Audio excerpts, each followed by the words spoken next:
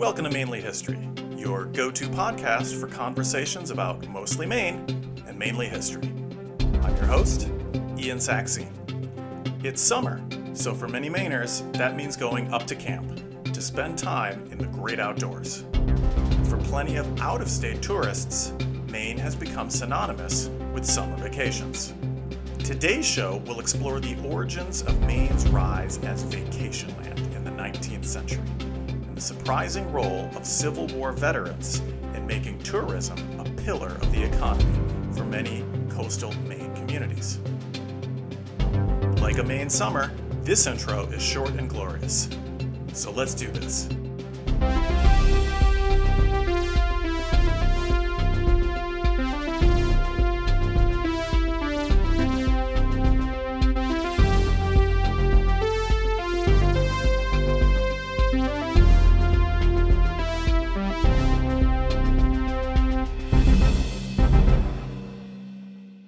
My guest today is Ian Stevenson.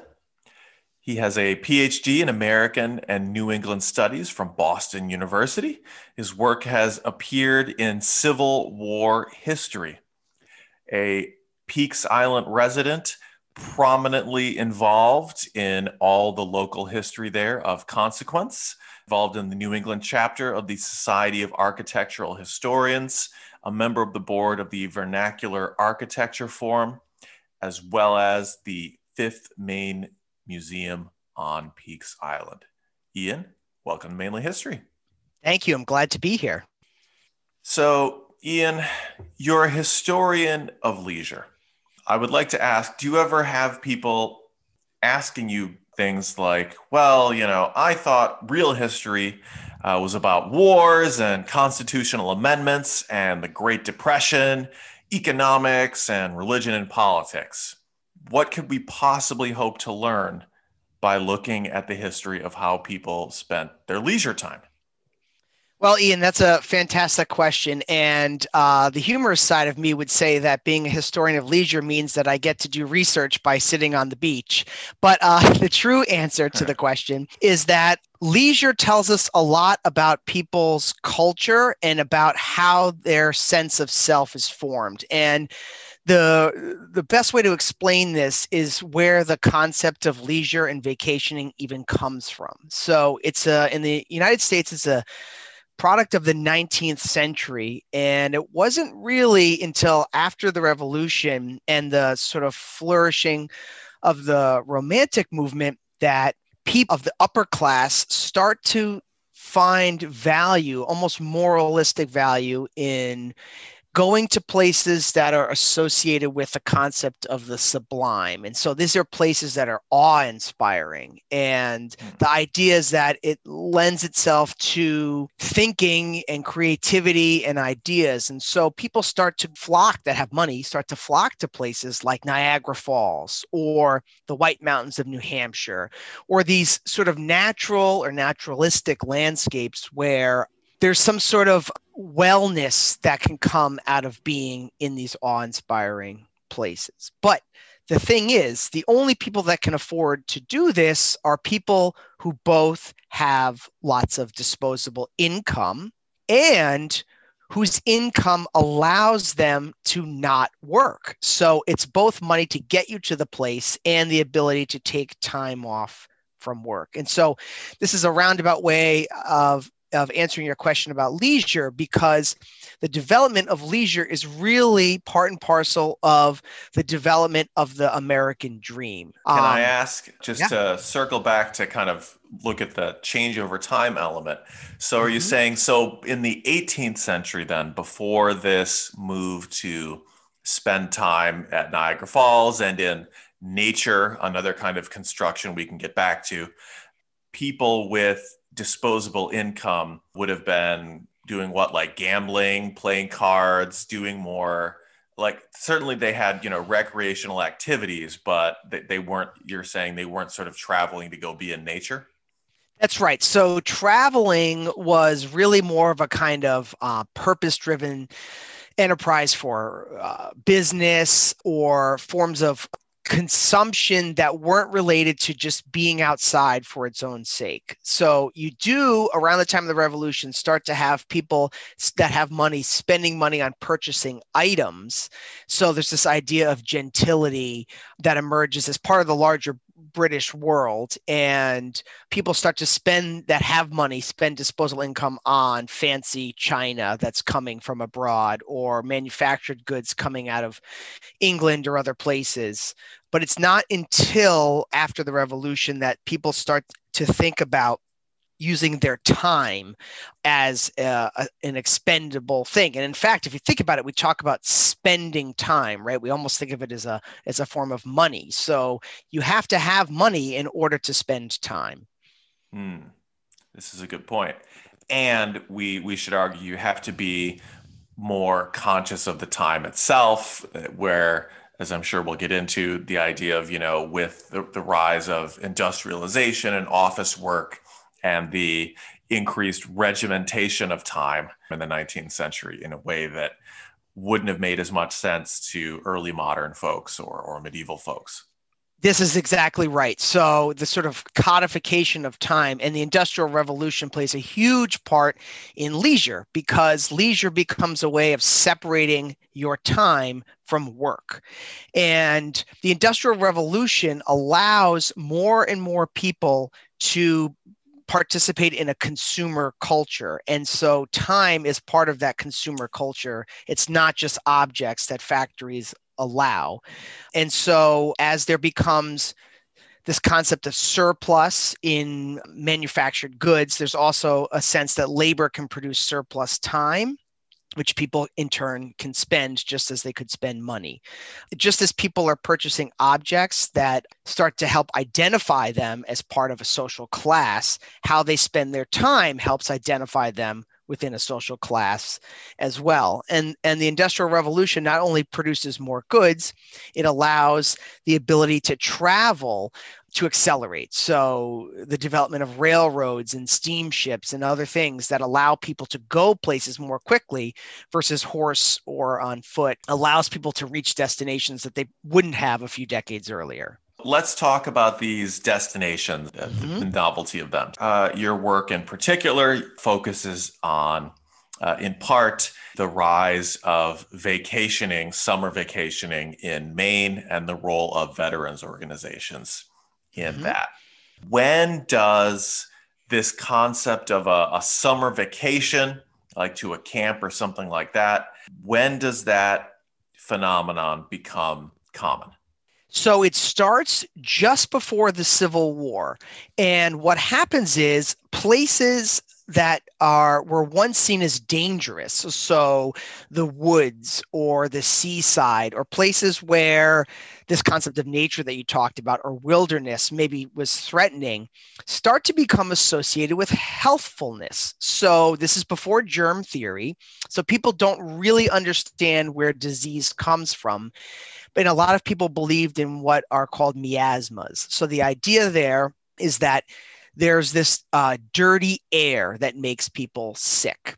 And conversely, clean air makes people well. Now, of course, there's some truth to this if you think about pollution and exposure to toxins, but people did not understand that, bacteria in water or insects that are carrying viruses or other things could make you sick. So people start to associate healthfulness with these types of destinations, waterfront properties or in the woods. And at the same time, religion is encouraging more and more people to take time for spiritual healing. So you have the development before the Civil War of the concept of camp meetings. So religious groups like the Methodists on Martha's Vineyard, for example, purchase land and they have gatherings every summer for people that are ostensibly about spiritual engagement. And they start out that way. But the people that are coming to these places say, well, I'm coming for a week-long spiritual experience and I have to travel all this way. So I'm going to tack a few days on at the end and a few days on at the beginning. which are more for relaxation than spiritualization, but they feel justified in going to those places because they're going there for a specific purpose. So they add on, oh, we're going to stroll along the shore and we're going to be in the woods and do these other things. And so this kind of middle class idea of a vacation starts to emerge just before the Civil War. And then I'm assuming we should add that it's the railroads and sometimes steamships that allow people to get to these places in a reasonable amount of time. Whereas before the advent of steam powered travel, this just wasn't really possible. That's exactly right. And in fact, people could even go to places for just a day and make day trips and not necessarily have to spend the night with the advent of railroads and steamships. That's exactly right. Okay. Where do the rusticators fit in? Some of us in Maine have heard of rusticators, especially on Mount Desert Island. Do they fit into this picture you're describing? They do fit into this picture, except the rusticators are people that are wealthier. So these are the people who, in the beginning of the 19th century, would have been taking these journeys to Niagara Falls or the White Mountains on their own dime in stagecoaches. And these are wealthier families from major cities on the East Coast, New York, Boston, etc., who are taking advantage of an economic situation in Maine where agriculture is starting to decline as farming shifts to the Midwest. And there are families in Maine on the coast who have a surplus of land and realize they can cash out by selling this property to people who want to spend their summers along the coast of Maine. So there's sort of a land grab that happens by these notable families who, again, have the ability to spend a whole summer away from the city in these other places. And so the other part of all this, we mentioned the Industrial Revolution, but urbanization is really important to the story of vacationing because there's an impetus to get out of the city to these places that are seen as more natural, but you need to have the city as a place to escape from in order to want to go to a place that's more natural. So the rusticators in Maine and places like Bar Harbor and other places are people who want to escape the ills of the city, which again come back to the concept of miasma and dirty air, but also wanting to escape other people in the city. So this would be, again, coming back to the concept of class, working class people who are out and about in the city parks, or more and more immigrants who these families that are largely descended of Anglo Americans are wanting to escape from seeing large groups of Irish Americans and German Americans and other people who they see as their behavior is seen as kind of unbecoming. You know, there's more of a saloon culture and drinking and public activities that these other people of a sort of genteel class don't want to associate with. That's a good point that we should remember that until the early 19th century, there were really no cities to speak of in the United States. I mean, you look at New York City was the biggest city at the time of the American Revolution, and it had about 25,000, 30,000 people tops, not, much of a city certainly by modern day standards. And so it isn't until really after the War of 1812 that you start to get these large urban concentrations of people that are, dirty and noisy enough and worth escaping in any numbers. That's exactly right. Now, the rusticators are one class of people that are escaping the city. However, people that are of the middle class or even the working class are also interested in this idea of escaping the city. Now, they may not be able to go spend a whole season in Bar Harbor, but they might be able to spend a weekend day at Old Orchard Beach. So places develop along the coast that satisfy the needs of different classes of people, and they're appealing to the same idea of getting outside and having leisure. So even to this day, an experience at Old Orchard Beach is different than going to Bar Harbor, but the idea is the same, that you're getting to these places outside the city, and the lower classes are wanting to participate in that as well. That's a good point. Now, before we get to these summer camps proper, I have to ask then, so talking about the sort of greater democratization of leisure and in the context of the rise of mass popular culture and entertainment for the non-wealthy. Speaking of Southern Maine, many of us have heard the jingles on the radio for Funtown, Splashtown, USA, and such, Saco. Thinking of Southern Maine and some of these kind of carnivalesque entertainment atmospheres, when does that become a feature of the vacationing and leisure landscape in the United States? That's a great question. So that happens in the later 19th century. So this is after the Civil War. And this is mostly in the 1880s, 1890s, and the turn of the 20th century. This is, again, has to do with disposable income and an infrastructure that is built that allows people to get to these places. And there are all of these types of amusements, so carousel rides and Ferris wheels and these kinds of things, which are coming out of the World's Fair circuit that's happening in the late 19th century and drawing more and more people as these cities become more and more crowded into these places of amusement as opposed to an engagement with nature that was happening on the coasts and in mountainous areas and that sort of thing. Is there like a prototype? Like, are there Mainers who go to Coney Island or something and say like, okay, we need to do this at Kennebunkport. We need to do this at Old Orchard Beach that you're aware of, or no? Well, here's the kicker. A lot of times those amusement parks are pioneered by railroad companies who are looking to increase fares on their lines that they've already built. So oftentimes at the end of the line, if it's a trolley company, so in Portland, there's something called the Riverton Trolley Park. And the idea was, well, if we can get more fares on these lines, let's build something for people to go to, a destination. So the idea is coming not necessarily out of Coney Island, but in the Boston area. There are places in Hull, for example, just on the South Shore, not far from Boston. And these are often pioneered by railroad companies. Weirs Beach in New Hampshire, which is another veteran landscape, the Boston, Concord, and Montreal Railroad basically gives land at one of its stations for amusements to be built. So it's actually a profit-driven enterprise that's coming from these infrastructure enterprises. Interesting. All right. So we have mass amusement. We also have getting away from it all in nature, which in its own way, really, nature gets commodified thanks to the Industrial Revolution. That is, it's a destination you still pay to go to be in, right? So hooray for that. That's exactly, yeah, no, right. That's exactly right. And if you'd like to transition to veterans, I will show you exactly how they play a picture in a big way in this commodification and a specific form of leisure after the Civil War that does not happen before the Civil War. Leading into this question of the veterans organizations after the Civil War, I have to ask, clearly the Civil War was bigger by many orders of magnitude than, say, the Revolutionary War or the War of 1812.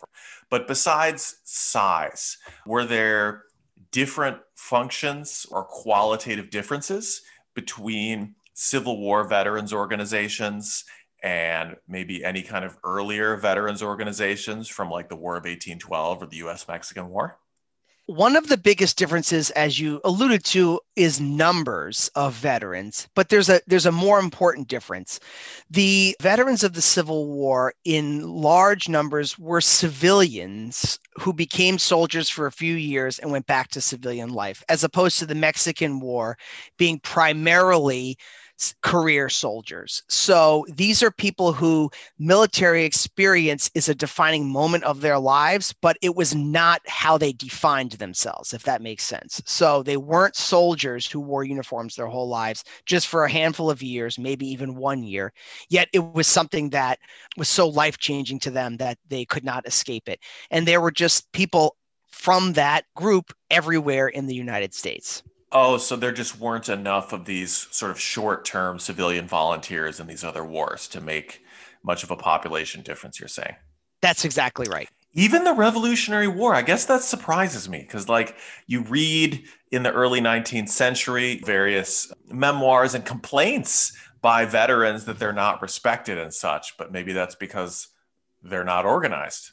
I think that's right. And they don't really have organizations afterwards. There are some after the Mexican War too, there are small groups and gatherings, but people are scattered around the country. And so, the idea of reunions doesn't really exist until after the Civil War. And my work, part of what I did was I examined this concept of reunions, and I found that Civil War veterans actually had to sort of invent a reunion and discover what types of things they should do at these reunions, who should be involved, where they should happen, and those types of questions. And they negotiate this for a solid decade until they really kind of solidify what they think a reunion should encapsulate. Did they borrow it all from, I know there was like a fraternal organization of officers from the Continental Army after the Revolutionary War. George Washington was famously a member, and they were occasionally thought of as too elitist or secretive or something. But did this influence how Civil War veterans thought about themselves at all? It did. And so there were different layers here. So immediately after Lincoln's assassination, a group of Union officers, I believe in North Carolina, forms a group whose acronym is MOLLIS, which stands for Military Order of the Loyal Legion of the United States. And the idea was they were going to form a group that would be ready for action should the South try again to secede right after the Civil War in the wake of Lincoln's assassination.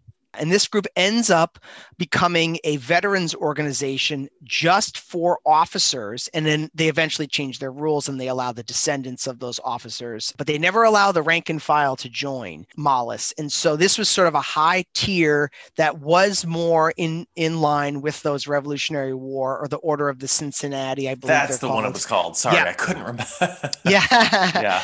And these sort of elite organizations. And immediately after the war, other groups of officers start gathering.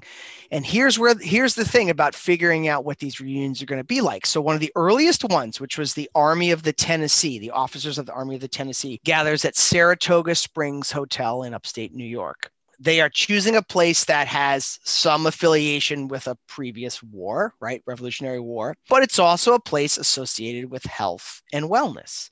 And so they are realizing that their gatherings, there's no reason why they can't be pleasant as well as reflective of their war experience. So they want to get together, but they also are happy to do things like go fishing or consume water that's associated with healthfulness at one of these spring hotels, which were common in the Northeast. So Maine has these at Poland Spring. And there's one outside of Augusta, which is now the Veterans Home at Togus, was a mineral springs hotel founded in the 1850s that went under as a result of the Civil War, actually. And the federal government ends up buying and turns into a veterans facility, again, because it's associated with this kind of healthful landscape. And there's also infrastructure there. So these veterans organizations, they meet, so at what point then they decide what they're going to do?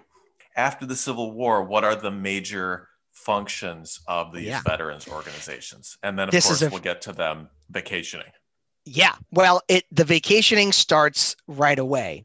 So after the Civil War, in addition to MOLLIS, which is a very kind of specialized veterans group, there are two other types of veterans groups that are most common. The first is what's called the Grand Army of the Republic, or GAR for short. This is a generic Union veterans organization. And eventually the Confederates will have a counterpart called the United Confederate Veterans, or UCV. And the Grand Army of the Republic is open to any honorably discharged Union veteran. And they set up what they call posts, which is individual locations they end up becoming in nearly every town and city within the United States.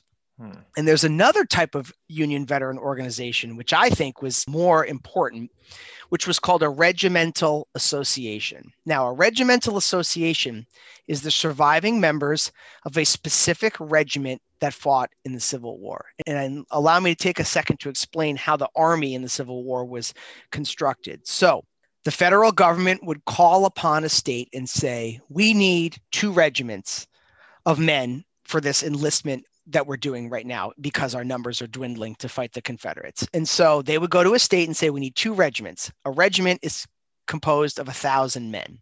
That state government would in turn go to towns or cities or counties and say, we need a company from Lewiston for the 5th Maine. And so a company is composed of 100 men. So now Lewiston has a quota for 100 men that it has to give to the state. So Lewiston gives 100 men, Gorham gives 100 men, etc. And once they get 1,000 put together, this is a regiment.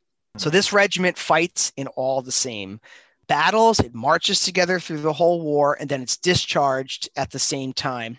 There are exceptions for different soldiers, and I won't get into those details. But after the war, those people have a sort of camaraderie and coherence from having fought in all the same battles. So a lot of these regiments after the war form regimental associations where the members of that specific unit, which is tied to a state and localities, will start to have gatherings. These gatherings are often within the home state because of proximity of former soldiers and a pride of place because they represented their specific state. And as I mentioned, they were interested in gathering almost right away in the 1860s, just after the war. But they need to decide what these gatherings are going to be like. And what do they turn to? Well, they turn to camping as their primary way of gathering early on. Now, you might wonder why camping. What's the deal with that? Well, you would think it reminds them too much of the war, and I wouldn't want to do that if I was them, but I guess here's the thing. It reminds them of the war, and it reminds them of the best part of the war for them. Because camping at the end of the day or in winter quarters was the time when you were least likely to be shot at, when you were eating food, when you had a warm fire, when you could play cards and sing songs and dance and play football and all these other fun things with your comrades. This was the restorative part of the campaign at the end of the day.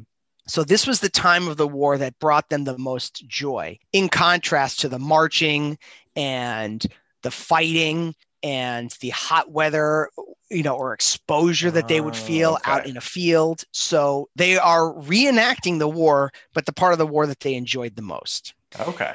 And at the same time, camping is becoming popular across the whole country after the Civil War as part of this idea of leisure and vacation. Now, these two things are connected because before the Civil War, almost no Americans camped. They had no idea how to do it. There were some of the sort of philosopher, transcendentalist movement like Emerson and people who would do these kind of camping excursions, or maybe fur trappers further out in the West and this sort of thing. But in general, Americans did not camp before the Civil War. It also makes sense. You got to figure, like, before the Civil War, most people still don't live in cities. And so the idea of camping is basically just like a way less comfortable version of your house. Like, most people still live near not very built up areas. It's not like they don't experience bugs and animals and all kinds of other and the elements and all these other unpleasant things. And so it's, oh, great, we'll just leave our house and be less comfortable.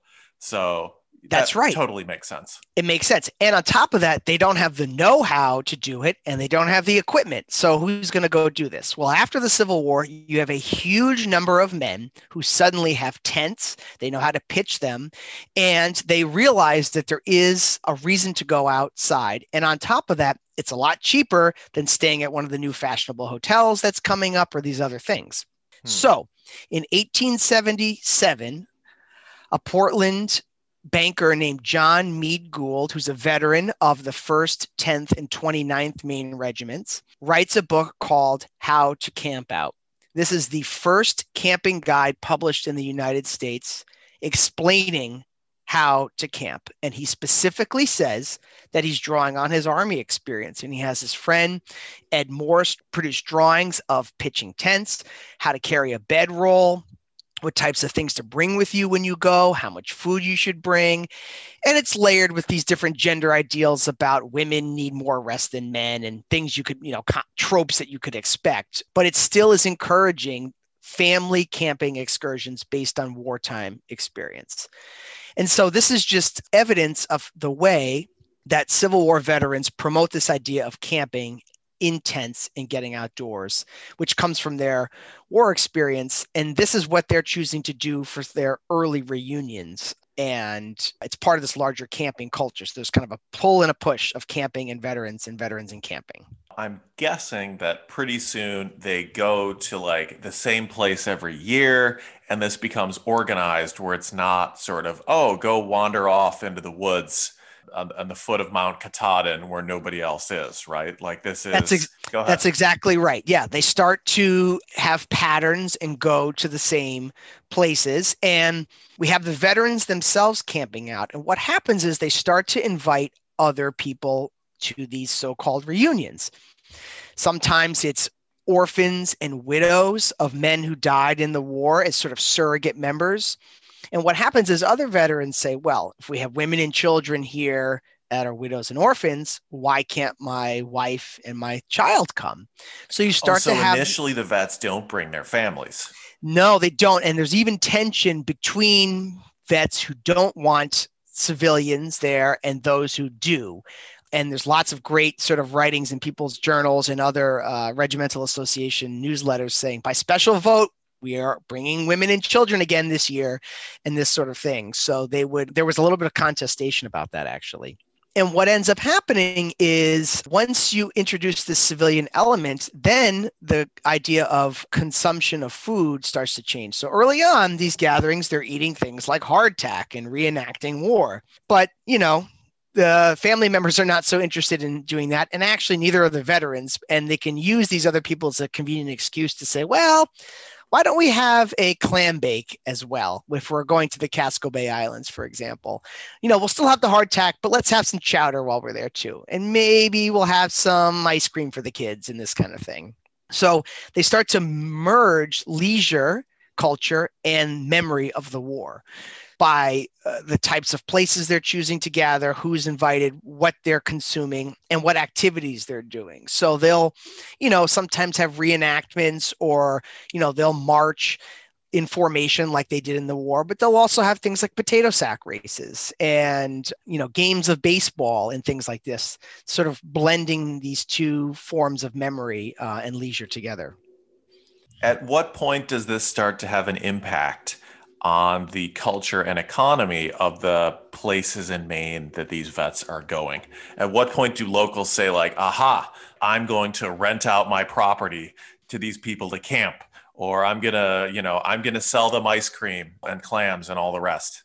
So that starts to happen in the 1870s and 1880s. And remember that I said that a lot of the railroad companies are promoting ticket sales essentially by building infrastructure of amusement. Well, they are also encouraging veteran organizations to use pleasure groves and other places. And sometimes they'll offer discounted tickets, but they know they're going to get a big block of sales for this weekend if all these veterans and their families are coming out. So veterans are choosing landscapes that are associated with leisure because of the underlying activity that can happen there, but also because they're easy to get to, right? So you have people from across the state, they're all coming on railroads, and if we can go to a hub that's easy to get to, that's the location we're choosing to go to in the 1870s and 1880s.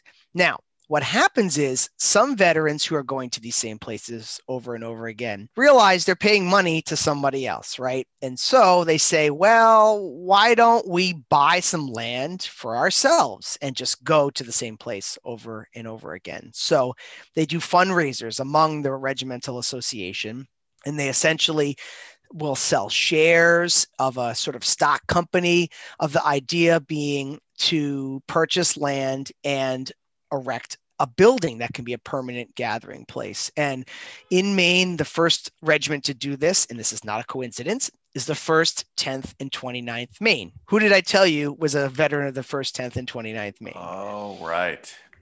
The first author of a camping book nationally teaching people how to camp, John Meade Gould. So this group buys a piece of land on Long Island, Maine in Casco Bay in 1883, and in 1884 builds a cottage, so-called, for their reunion gatherings. Now, they have their first reunion there in 1884, and it's a rousing success, and it includes family members, And the following summer in 1885, that other veteran organization I mentioned, the Grand Army of the Republic, holds its national convention in Portland on the Eastern Promenade. They name it Camp U.S. Grant after Ulysses S. Grant, who had just died a few months earlier.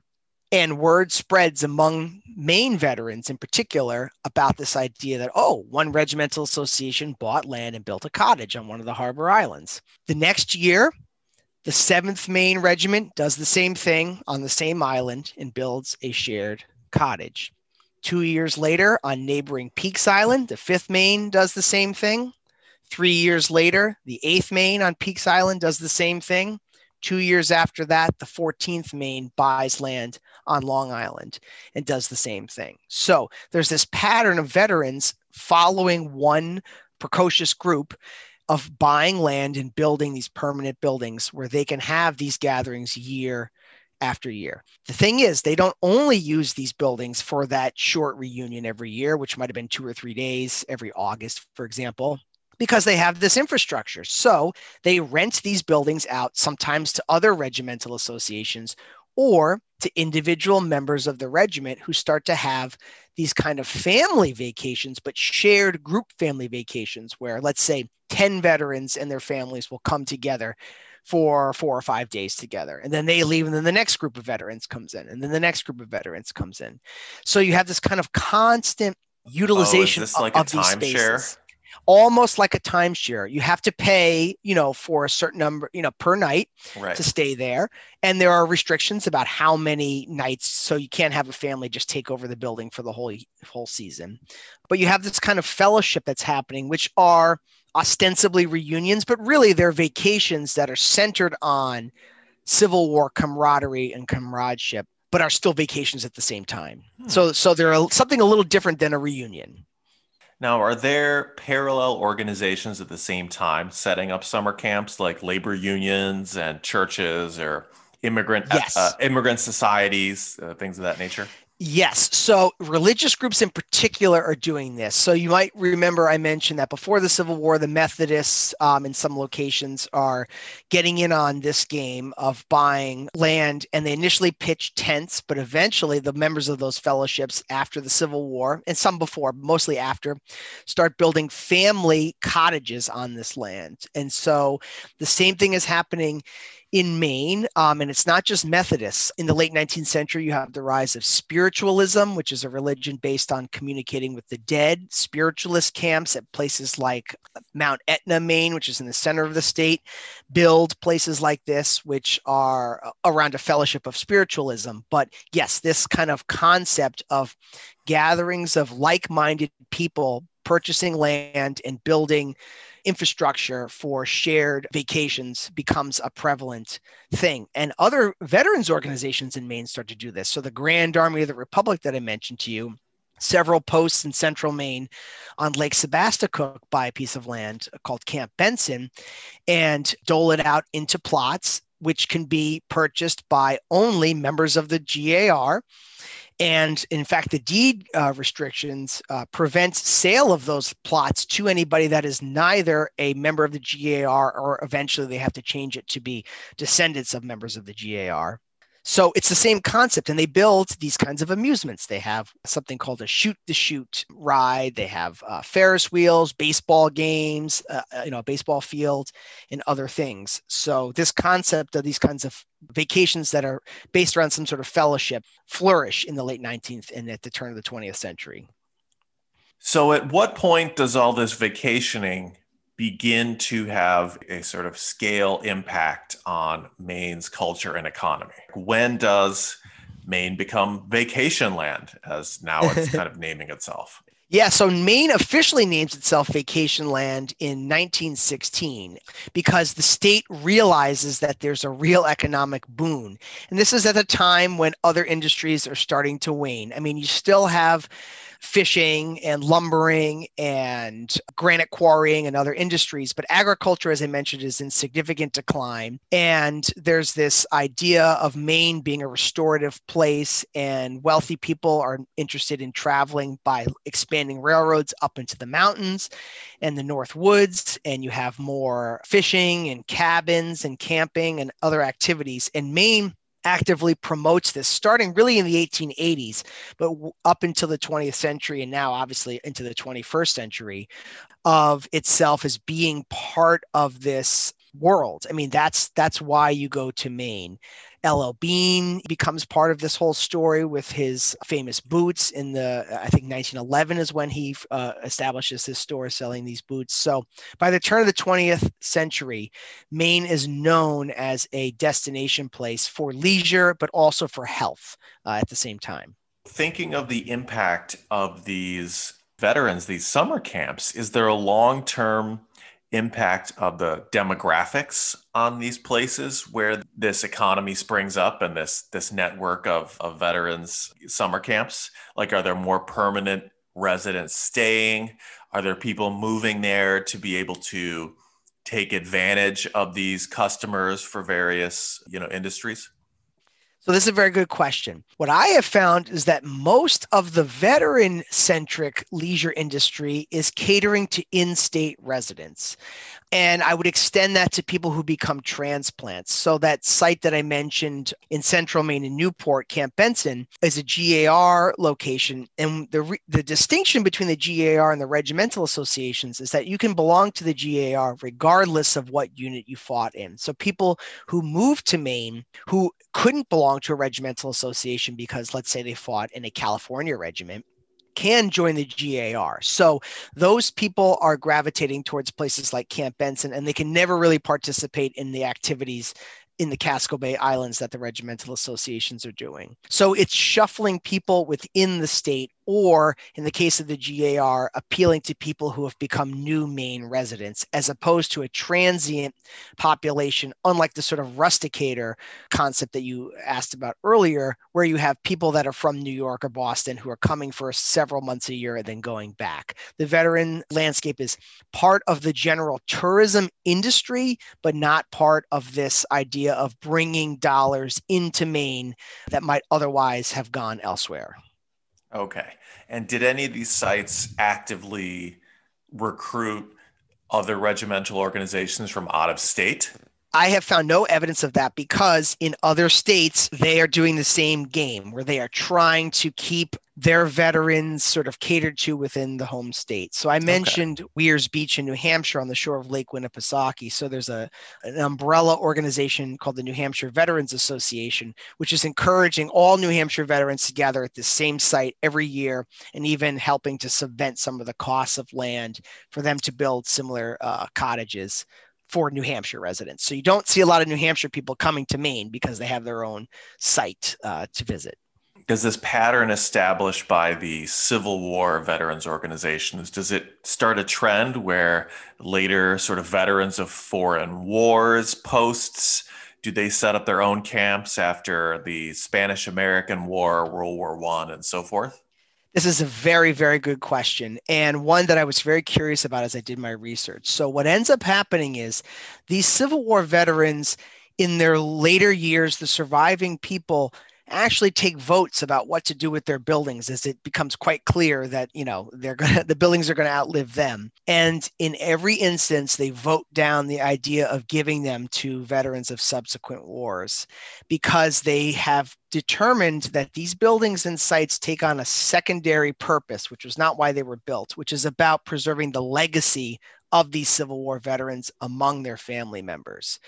As the war's memory starts to become co-opted by the lost cause and ideas of reconciliation, Union veterans want to preserve their own story, at least among their descendants. And so the buildings often become, in some cases, they become bought out. Those shares that I talked about become bought out by one or more families, and they become almost privatized, or they continue to be used by the descendants of a particular regiment well into the 20th century, the ones that survive. So they don't transition into the kind of generic veteran experience. And at the same time, veterans of subsequent wars are not building these types of places. And I think there's two ways to explain that. The first is that after World War I, we start to have the rise of more kind of national veteran organizations. So while there was the GAR before that, the American Legion is a product of World War I. And one of the reasons why these national organizations have so much attraction and power is because after the Civil War, the way the Army is constructed changes.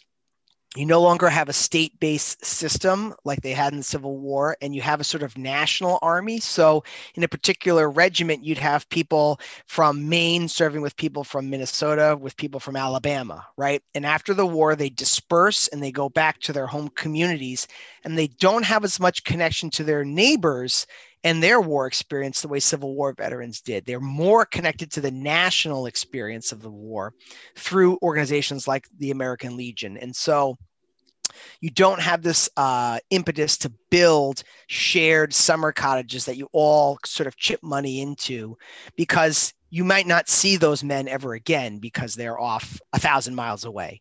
Oh, that makes sense. The other thing I'll add is these buildings and landscapes were constructed by veterans at a time when the amount of support by the government was low. The GAR ends up doing a lot of lobbying, and they are successful in getting things like pensions for Civil War veterans. But a lot of these were developed as sort of mutual aid. It was filling a void that the government was not supporting for fellowship for veterans afterwards. And so you do get more services after these later wars for veterans. So they don't seem to have the same need to pony up the money to build their own types of buildings because there are other places to go. I see. You're on the board of the 5th Maine Museum where their site was. And so what happened to that site after the members themselves died? They hold annual reunions until 1938. That's the last one where a surviving Civil War veteran attends. The descendants hold reunions for 2 more years, with 1940 being the last, ostensibly the last reunion held at the site. The building falls into disrepair throughout the 40s and into the 50s. And a church choir from New York City offers to these descendants, who are the board members, to purchase it for their summer choir to come spend time on Peaks Island. One of the board members goes to the others and says, look, this building's falling apart. We should just take this money and run. Other board members have a vitriolic response to this, and they take a vote. The decision made at this meeting is that not only will they not sell the building to this New York City church choir, but that we are going to change the articles of incorporation of this organization from a regimental memorial association into a community museum. And as a result of that, the building changes its purpose. And so while it does honor the 5th Maine veterans, and the lower floor still largely reproduces what the building looked like when veterans were there, they have changed some of the upstairs sleeping rooms into museum exhibits about the history of the island. So it becomes this kind of dual role. And on top of that, they put bylaws into effect that say that if the building is ever not going to honor the memory of the 5th Maine soldiers, the building needs to be razed. The land will be donated to the city of Portland as a public park, and a marker must be put in the center saying, here once stood the 5th Maine Memorial Hall. And so the building could never be used for a purpose other than remembering the veterans, although this additional layer of island history, is part of that re-envisioning of the building.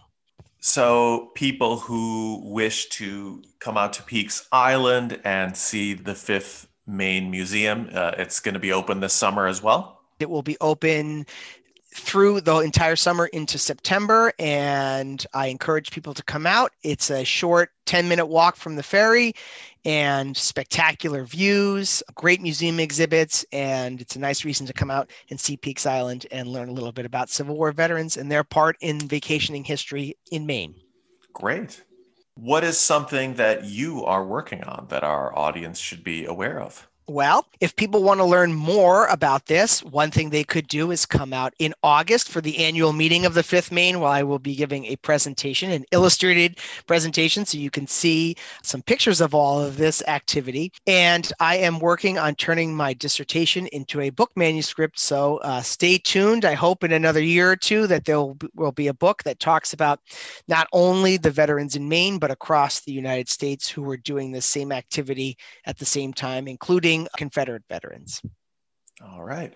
Does the 5th Maine have a website that people can find a schedule on? Yes, Ian, it is the 5thMaineMuseum.org, and 5th is spelled out FIFT8. All right.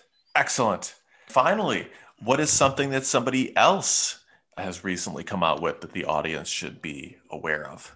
For people who are interested in the history of camping beyond just the role of Civil War veterans, should check out Terrence Young's Heading Out: A History of American Camping. It's a great book because it also talks about the legacy of veterans and camping in the United States, including the formation of the Boy Scouts and later forms of camping that don't necessarily involve using your feet to get to the campground. So the idea of campers and camper vans and tensions about whether or not you really are camping if you're in an air-conditioned vehicle with a satellite TV. So recommend that book. Excellent. Sounds great. Ian Stevenson, thanks so much for joining us. Hopefully we will speak with you again soon. It was my pleasure. Thank you, Ian. That's our show. Our fandom is growing every day, and you can follow us on Facebook or on Twitter @MainlyHistory to keep up with future episodes, find links to books we mention in our discussions, and of course, make new friends. Original fans are welcome to take a skeptical attitude towards latecomers from away. Join us again as we speak with a scientist tracking the elusive right whale, a gentle creature that was hunted almost to extinction during the Age of Whaling. A handful of survivors still spend part of the year off the Maine coast, a living link to a maritime past where the oceans teemed with marine mammals. We'll learn about how they live, what they sound like, and what we can do to ensure that they survive and even thrive in the years to come. That's next time on Mainly History.